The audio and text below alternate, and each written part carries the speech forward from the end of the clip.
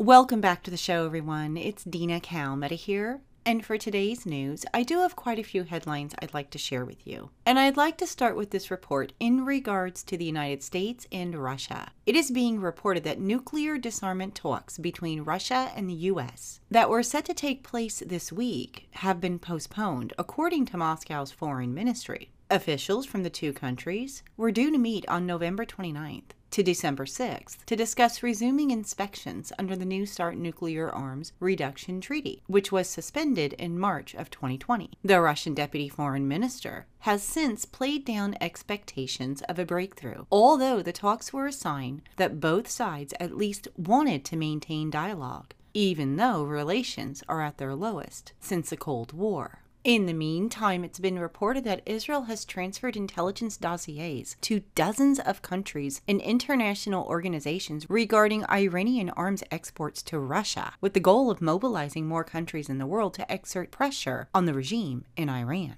Senior officials at the Foreign Ministry said that on October 20th, a secret telegram was sent from the strategic wing of the ministry to dozens of Israeli embassies around the world, with a request to start a diplomatic campaign against arms transfers from Iran to Russia. In the telegram, Israeli diplomats were asked to contact the senior ranks of the countries where they were stationed to raise the issue of transfer of Iranian UAVs to Russia and the fear of transfer of ballistic missiles from and to try to obtain more information on the subject. A short time later, the foreign ministry sent those embassies an intelligence dossier that included information on the arms transfers that Iran had made so far, including the dates on which the arms were transferred, the amounts that Russia paid to the Iranians, and the equipment that was transferred. In the weeks since then, Israeli diplomats have conveyed these messages to relevant government ministries in dozens of countries while providing them with said intelligence. So this is definitely a very interesting piece here, which I am sure Russia does not appreciate. Although Israel is directing this at Iran, Russia may not see it that way, so definitely very interesting there.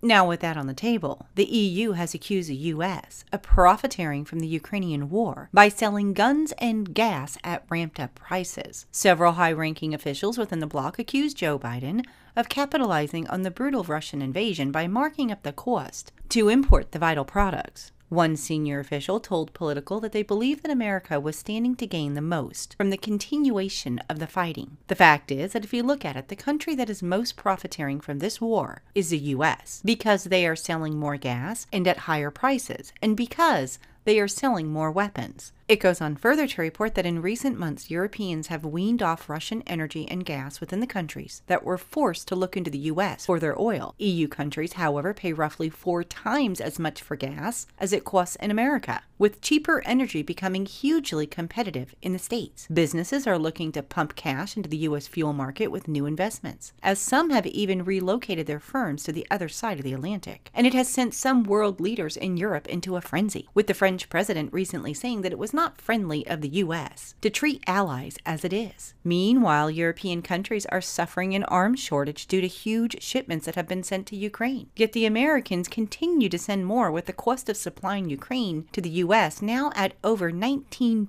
billion, as another $400 million was added earlier last week. One EU official said that the Inflation Reduction Act has changed everything. Is Washington still our ally or not? In the meanwhile, the UK Defense Ministry has confirmed that Britain is supplying Ukraine with modern laser-guided Brimstone 2 missiles, while shrugging off Moscow's repeated warnings about the risk of triggering a direct conflict between NATO and Russia. The ministry posted a video clip on Twitter on Sunday showing at least one pallet of the high-precision missiles being delivered from the Royal Air Force to an undisclosed airfield. The missiles were part of a UK aid package for Ukraine, according to the ministry. The Kremlin has warned that as the US, UK, and other NATO members supply increasingly advanced weaponry to Ukraine, they are prolonging the conflict and risking a direct confrontation with Russia. Moscow characterizes the conflict as nothing short of a proxy war against the US and NATO, while Putin has described Russia as fighting the entire Western military machine. In the meantime, Turkey is ready for a ground invasion in northern Syria. Turkish officials stated on Monday that the Turkish army needs only a few days to prepare for a ground invasion in northern Syria, and such a decision could be made at a cabinet meeting on Monday. One senior official stated that the Turkish armed forces needs just a few days to become almost full ready for a ground invasion in northern Syria. He said that it won't take long for the operation to begin, and it depends only on the president giving the word. President Erdogan said that Turkey will begin the ground operation when it is convenient. All the preparations are complete. It's now a political decision. According to a source, Turkey has been in contact with Russia and the US about its military activities. Erdogan has completely brushed off United States warnings, stating that Turkey is determined to root out terrorists no matter where they are or who they regard as partners. His comments come after Washington protested to Turkey about an airstrike that directly threatened US troops working with Kurdish militias in Syria. And since Sunday, Turkey has carried out air and artillery strikes, dubbed Operation Claw Sword, in northern Syria and Iraq. Its targets are Kurdish militias that Turkey holds responsible for the November 13th terrorist attack in Istanbul that killed 6 and wounded 81 people. Last week, Turkish planes bombed a location just 300 meters from a U.S. base, prompting the Pentagon to accuse Turkey of endangering its troops in the fight against IS. The Turkish defense minister responded on Friday by saying that Turkey is only targeting terrorists and that it is out of the question for us to harm coalition forces or civilians. With that said, Syria and Iran have been deploying new air defense systems, including jamming and early warning systems, around Damascus in order to prevent Israeli strikes in the area. According to the report, the new systems were built by Korean and Chinese companies and provided by Iran as part of agreements reached between Syria and Iran. Sources told the Capital Voice that the Syrian Defense Ministry tested jamming systems in October, succeeding in getting Israeli aircraft to leave Syrian airspace at least twice. The source additionally claimed that Iran had bought 2 Bavar 373 air defense systems to the Damascus area, with one being placed near a town located near the border with Lebanon and just about 30 kilometers north of the Golan Heights.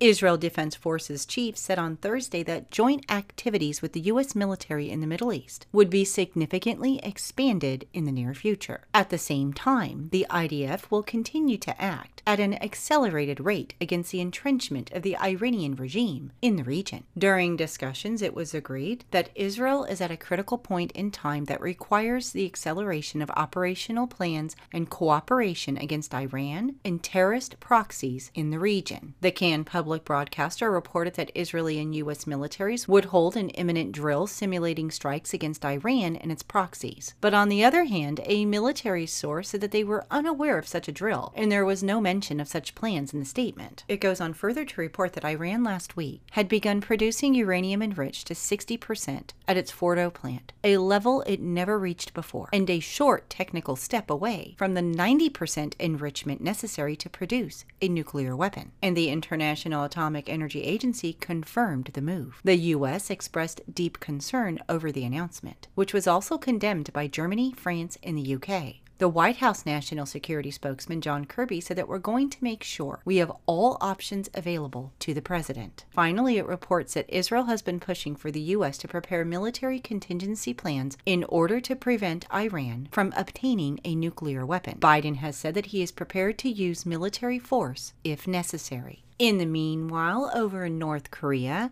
the North Korean leader said that his country's ultimate goal is to possess the world's most powerful nuclear force, as he promoted dozens of officials and scientists involved in the recent launch of North Korea's largest ballistic missile. The announcement comes after Kim inspected a test of the country's new Hwasong-17 intercontinental ballistic missile and pledged to counter U.S. nuclear threats with nuclear weapons on November 18th. Kim stated in the order promoting the officers that building the nuclear force is for reliably protecting the dignity and sovereignty of the state and the people, and its ultimate goal is to possess the world's most powerful strategic force, the absolute force unprecedented in the century. He called the Hwasong-17 the world's strongest strategic weapon and said it demonstrated North Korea's resolve and ability to eventually build the world's strongest army. Capable of reaching the U.S. mainland, the missile launch prompted the United States to call for a United Nations Security Council presidential statement to hold North Korea accountable for its missile tests. The test fire demonstrated that North Korea will react in kind to the enemy's nuke and full frontal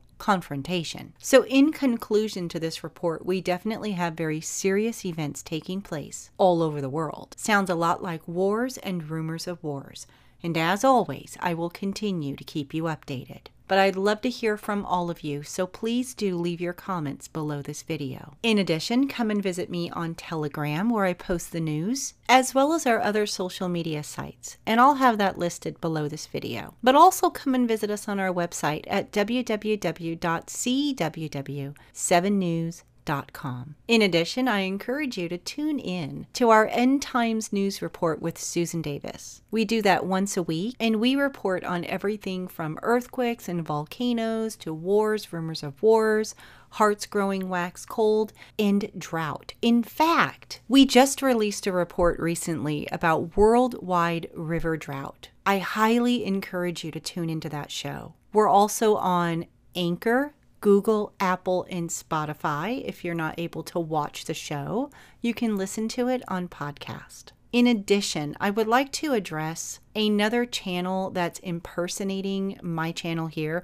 This is the only CWW7 News channel on YouTube, but there is a channel out there that's impersonating me and has been kind of harassing me. I've had to block them. So just as an FYI, it's not me. It's a fake profile. If you come across another channel claiming to be me, it's not me.